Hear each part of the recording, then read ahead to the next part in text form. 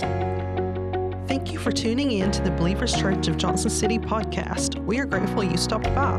Regardless of where you are in your faith journey, we hope today's teaching is both challenging and also encourages you to move closer to Jesus. You can subscribe to the podcast if you want weekly messages, leave a review of your experience, and if you wish to become a giving partner, you can do so by visiting our website at believerschurchjc.com. And of course, we want to encourage you to come see us in person. We are located at 6110 Kingsport Highway in Johnson City, Tennessee. As always, we hope you enjoy today's message.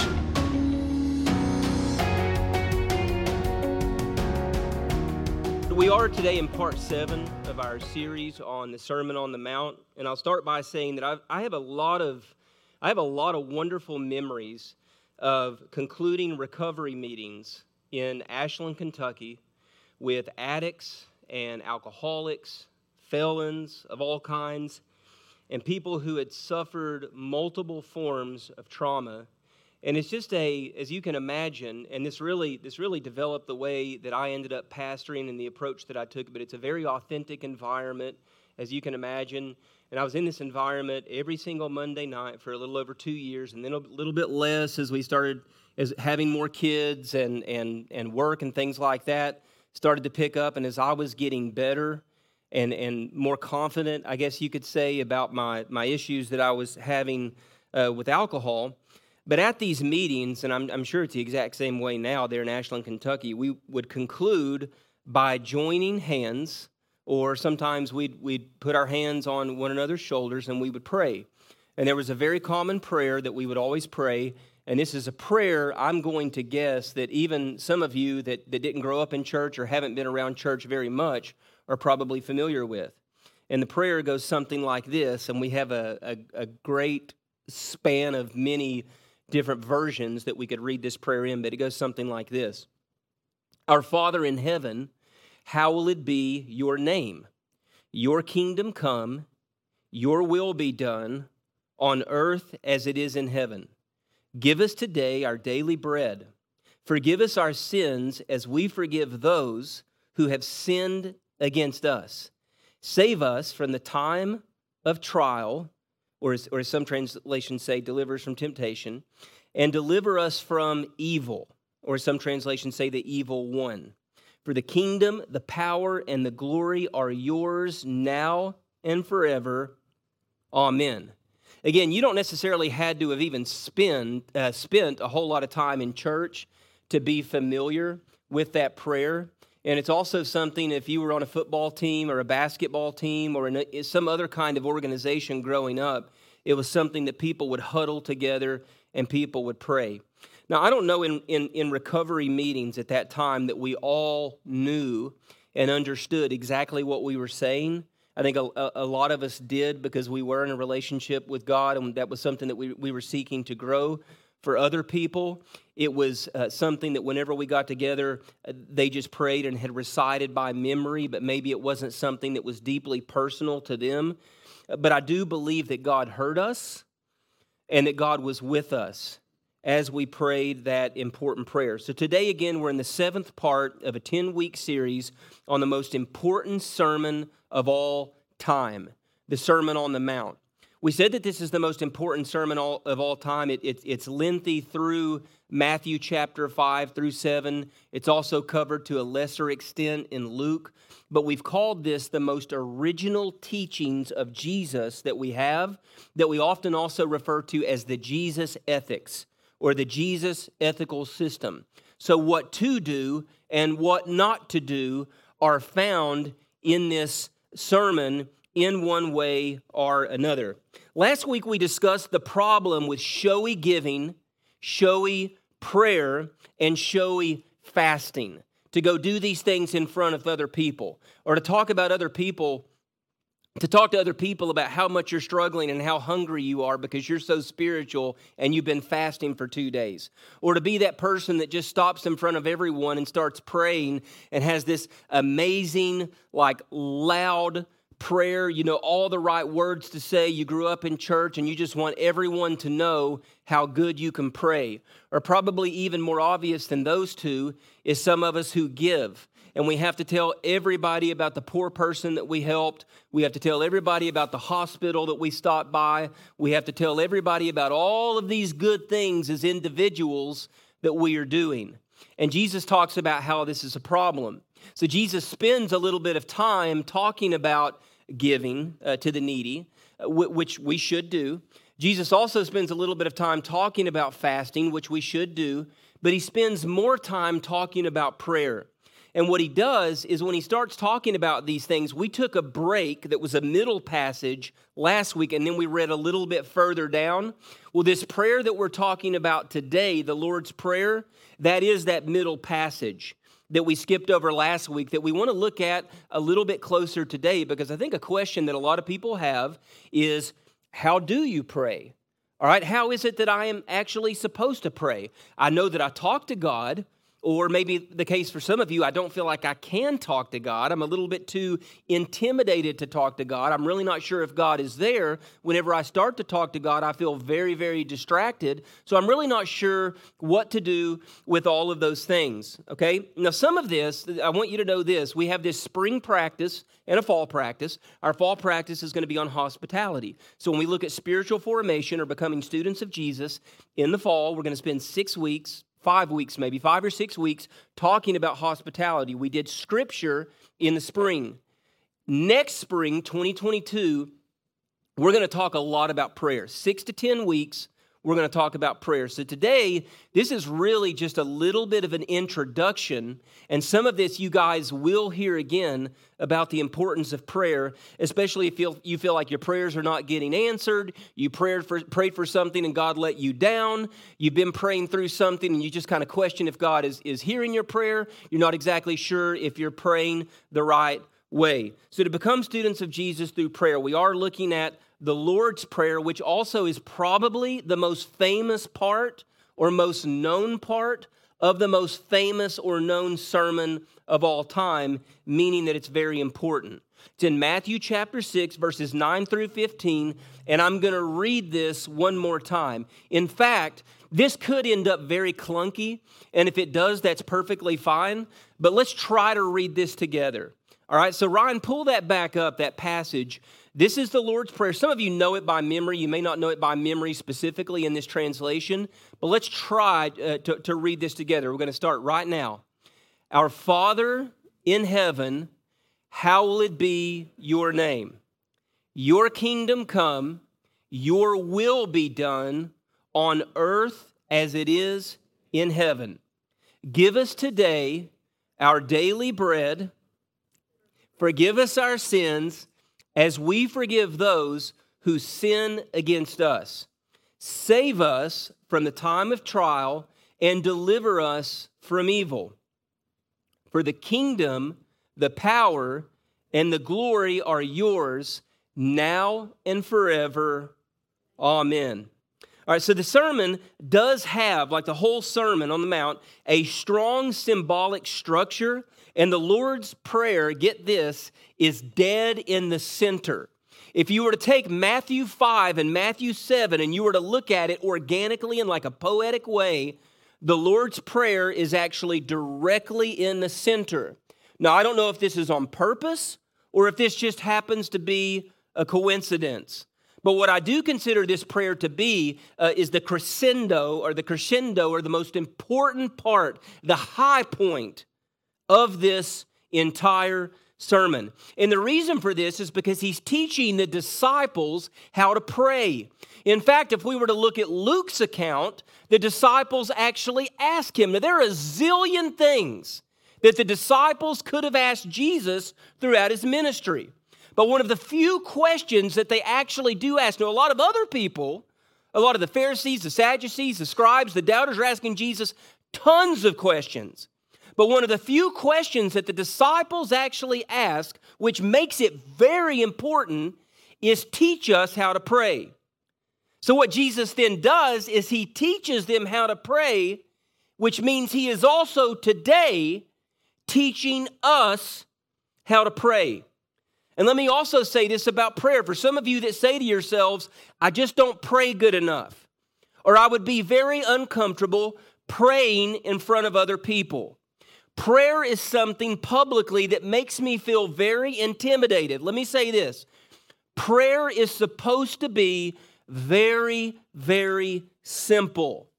We are supposed to approach. Now, is there a certain way that we are supposed to pray? Yes. Do we get that wrong sometimes? Yes, we do. And we'll talk about that today, specifically what that looks like. For example, if you're praying for the perfect soulmate, the Porsche, the perfect job, you might be praying the wrong way. And we'll talk kind of about what that looks like in just a second. Okay? But it's supposed to be a very, very simple thing.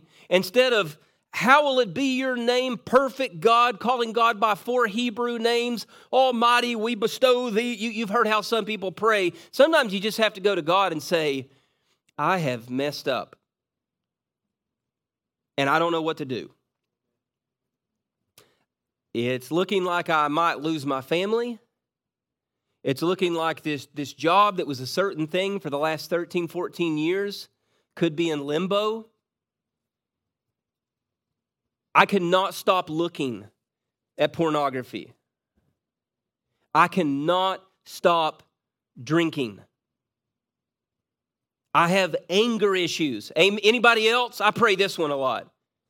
I have anger issues. Thank you, sir. I'm struggling with things. I need to deal with this. That's the way that we pray. And that's the kind of intimacy that we need to be able to pray with.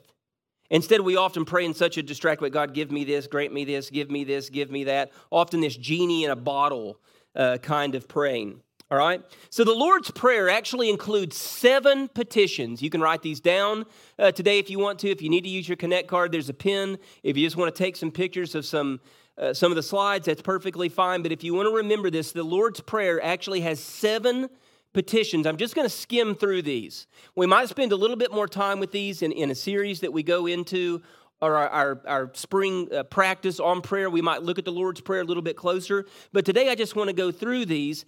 And as we do this, we're going to see how each one of these petitions is consistent with everything else that we've looked at in the Sermon on the Mount. All right, it fits like a glove. It's perfect. All right, so this is the first one. This is what Jesus says the first one is. Uphold the holiness of your name. All right, so petition 1 is uphold the holiness of your name. This first petition marks a recognition of the holiness of God and loyalty to God, or acknowledging God's kingship. It is saying, as we pray, what we're doing at the very beginning of our prayer is we are acknowledging that God is God and we are not. We have no control whatsoever. We're taking into consideration what we sing about when we talk about the cross, when we talk about the omnipotence, when we talk about the perfection of God, the all-knowing, all-seeing, all-powerful. What we're doing is we open up our prayer is we are recognizing that He is God, that there is amazing work that is going on among us, and it has absolutely nothing to do with us. Something else that's really strong in this form of praying is the gratitude that we are pouring out. Whenever we say, you are God and I am not, immediately this should tell us that prayer is not about us, and that God should come first in everything that we do. So we're acknowledging the power of God. We're acknowledging the importance of who God is. We're giving God that kingship and that lordship in our lives. But instead, our prayers usually don't start that way. They start this way, help me. That's usually how they start. They usually are directed at us instead of directed toward Him. So I'm going to make you this promise. If you're acknowledging this kingship, if you're acknowledging what He is according to Scripture, you're going to ease into that prayer in a much more relaxed way because you know and recognize He already has everything taken care of. That job that you're worried about, that person that you're dating and you're just not sure if it's going to work out, you're in your today, God's in your tomorrow. God already has it taken care of. And that's what you're acknowledging whenever you lift up His name. Petition number 2 is this: bring in your kingdom. All right, now that may sound like preachy Bible, hard to understand language, but this is what this is saying. Bring in your kingdom and not my kingdom. Not my way of doing things. So if we look at the ethics of the Sermon on the Mount, turn the other cheek, love your neighbor, forgive other people, deal with your anger, continue to go the extra mile. If we're looking at these things and we're taking this serious, what we're saying is, God, this world is broken. This world is a mess, and I am part of it. So what I'm asking is that you usher in this new way of life. You usher in the beauty of your story. You usher in this new thing that Republicans and Democrats cannot bring us. You usher in this thing that modern psychology cannot bring us. This wholeness, this completeness, this shalom, the way things are done according to you. The way that I am supposed to be among other people. I'm asking you to usher in this alternative, pioneering community. This way of doing life differently. God, we know that we've really messed things up a lot, and people look at the church often in a very negative way, but that does not make your kingdom and your glory and your righteousness a negative thing. We are praying that God ushers in and brings in that His kingdom. Now, this is probably the most important part of the prayer. And it's also the most difficult part of the prayer. And here it is, petition 3, so that your will is done. So that your will is done. This is very, very hard for people. Most of us, our prayers center around, let's just be real honest for just a second. The majority of us, our prayers when we go to God on our way to work, in the car, before we go to bed, in the shower, if you're more intentional about prayer and you have like your space that you get alone and pray, the way that a lot of people pray is, what can you do for me? God essentially is to answer your wish list. God essentially exists to be your personal psychologist when you're going through difficult things. And I'm not saying that you don't read the Psalms. I'm not saying that you don't go to God for comfort. You do. That's the first place you go.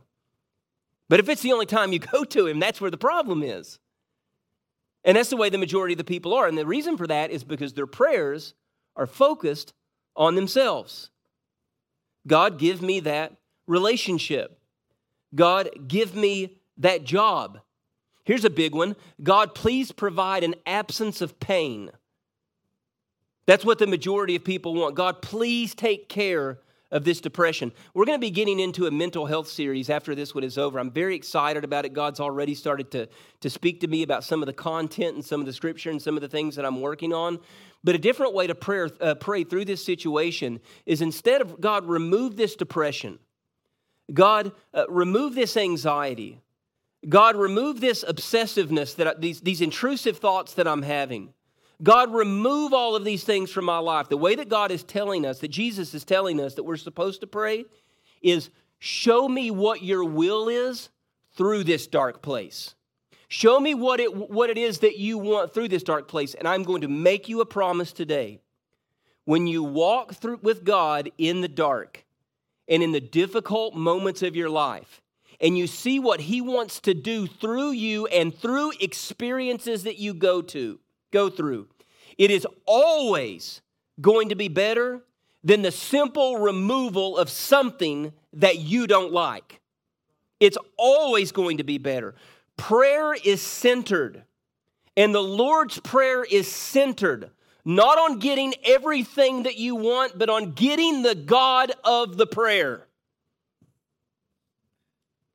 And that is a very hard concept for people, because that's not how we pray.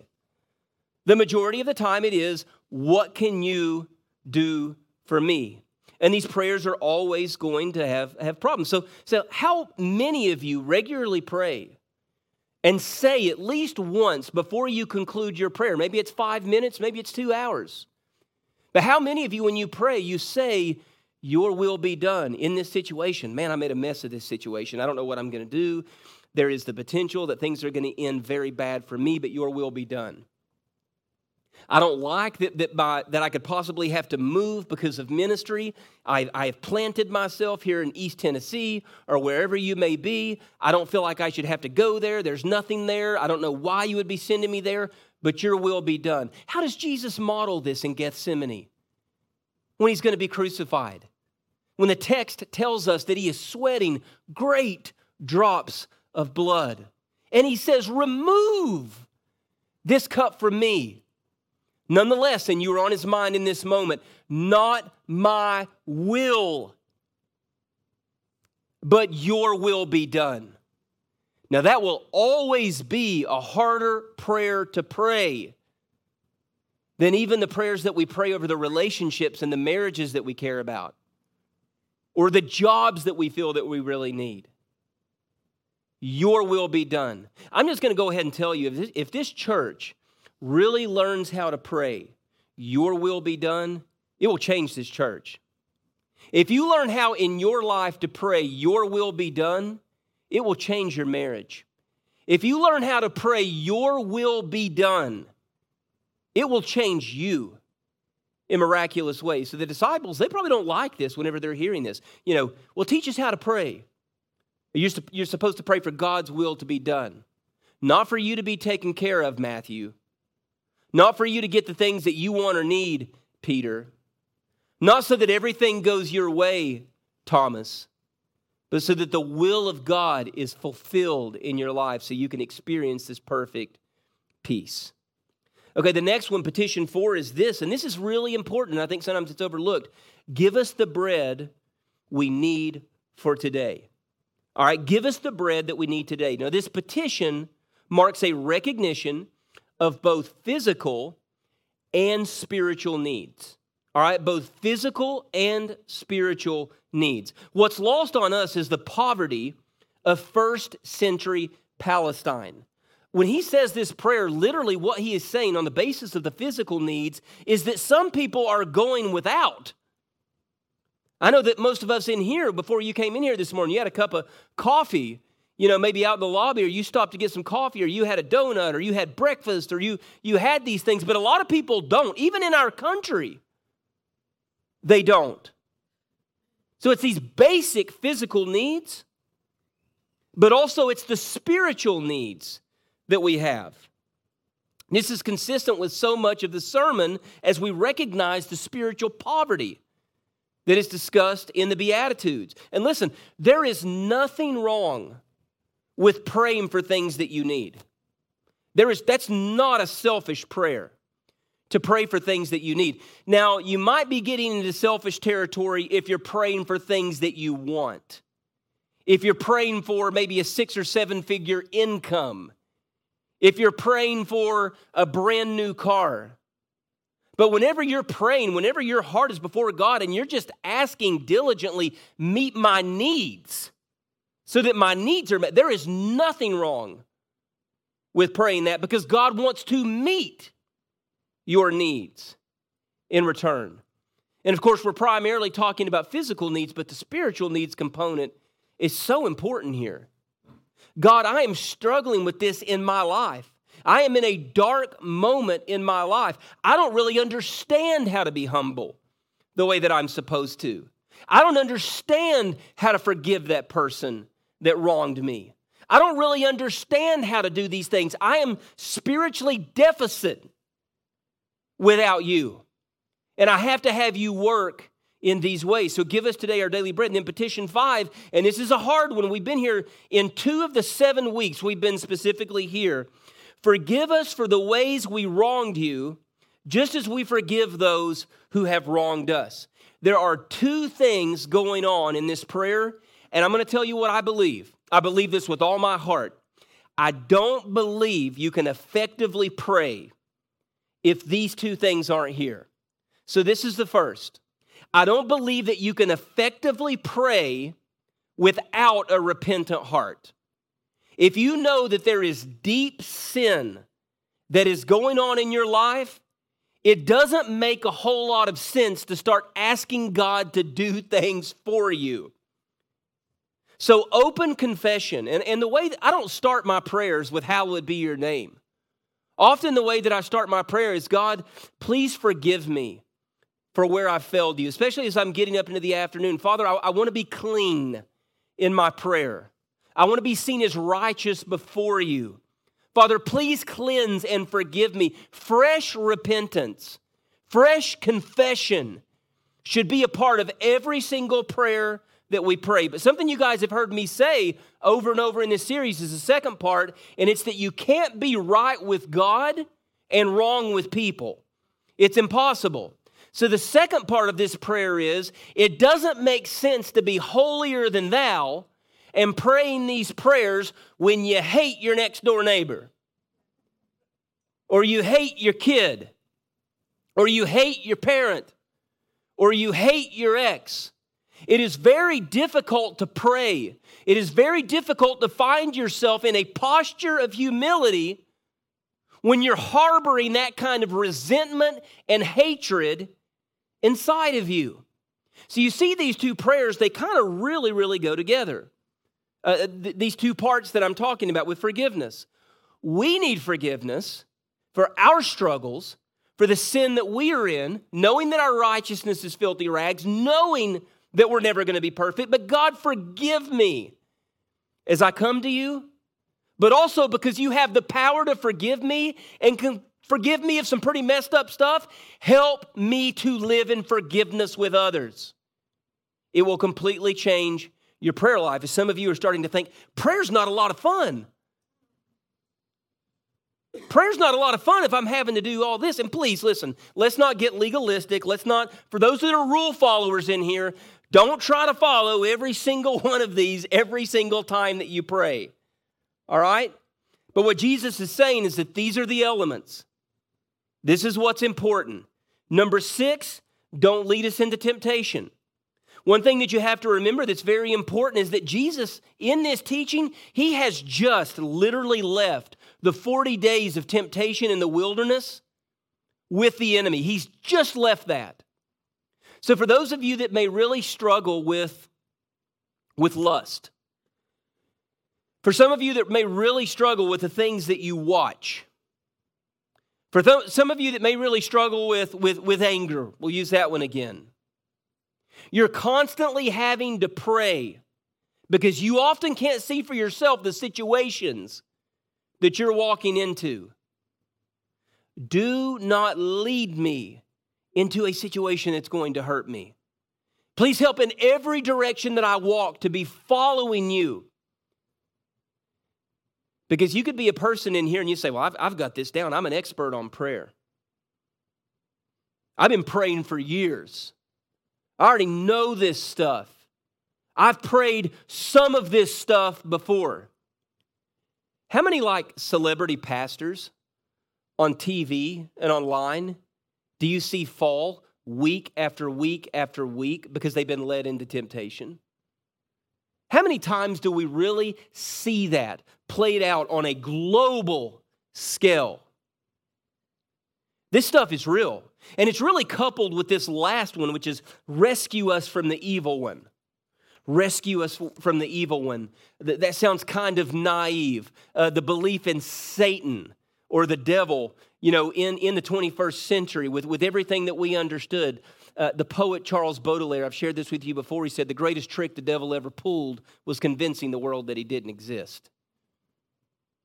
If you don't believe in spiritual warfare, if you don't believe that there is darkness in this world, and if you don't believe that if that's neglected, this church will be held back, you're wrong. I'm going to tell you something, and I'm just being as transparent as I possibly can without going into personal detail.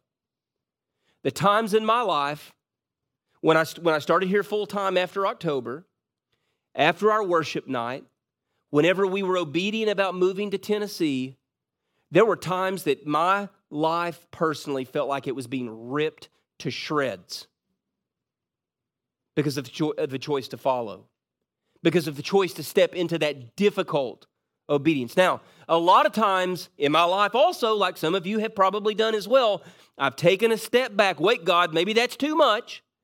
I can't give, that much to the church. I can't follow through in that area if you're calling me into ministry. I can't give up that particular sin. I have found that whenever I've been in those moments, I felt like I'm going crazy inside, but I've still been able to maintain that comfort that didn't lead to adversity in my marriage and my financial situation and inner confusion and doubt. This hedge of protection prayer is absolutely central. So I've just thrown a ton of stuff at you guys. All right? And again, there's no way that you're going to be able to take all 7 of those. And I think if you try to take every one of those and pray those in order, I think it even has the ability to mix up the essence of the communication with God if you feel like you're trying to follow rules. So let me say it this way. As I look at this prayer, this critical model of prayer, there are 4 things that I see here.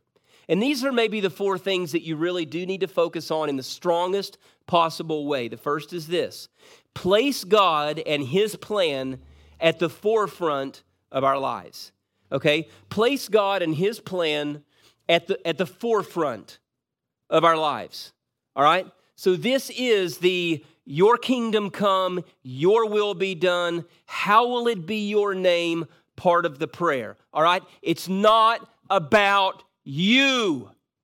And the sooner you understand that, the better your life is going to be. It's not about you, and it's never been about you. It's always been about the glory of God. What is it that God wants for my life? You were created for a purpose, and you might be missing that. Place God and His plan at the forefront of your life. If you go to prayer and if you start to ask for all these things, Father, let your will be done in my life.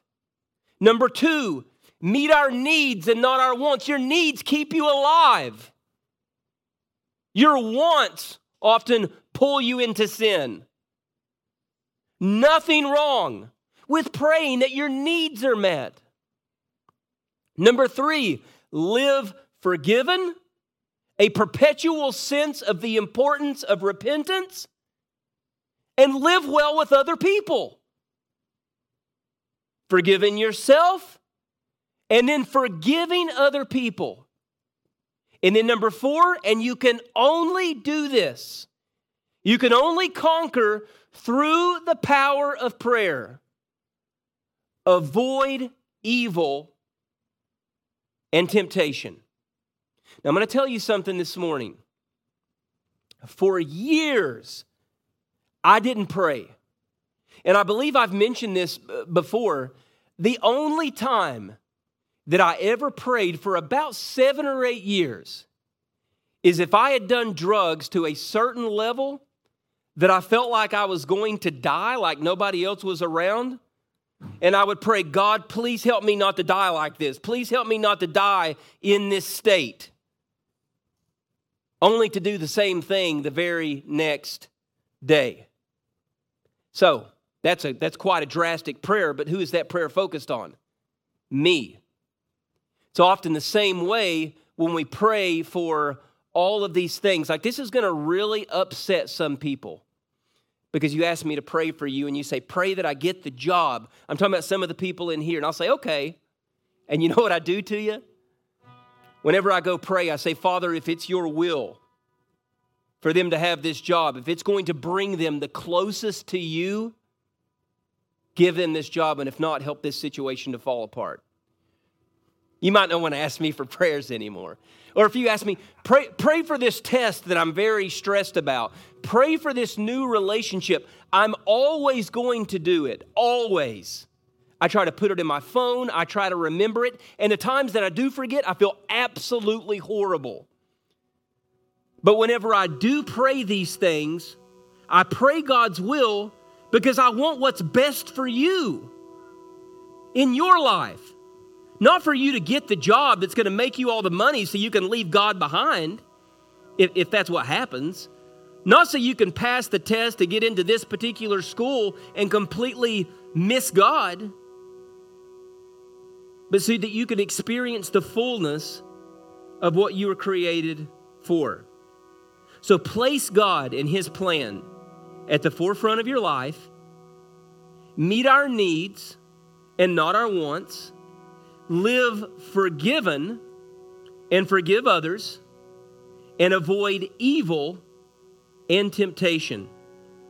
So as I look back at my life, recently sober, whenever all of this happened, about 8 years ago, and I mentioned reciting the words of the Lord's Prayer at the end of these meetings. At that time in my life, do you know what I was essentially asking and what the desire of my heart was?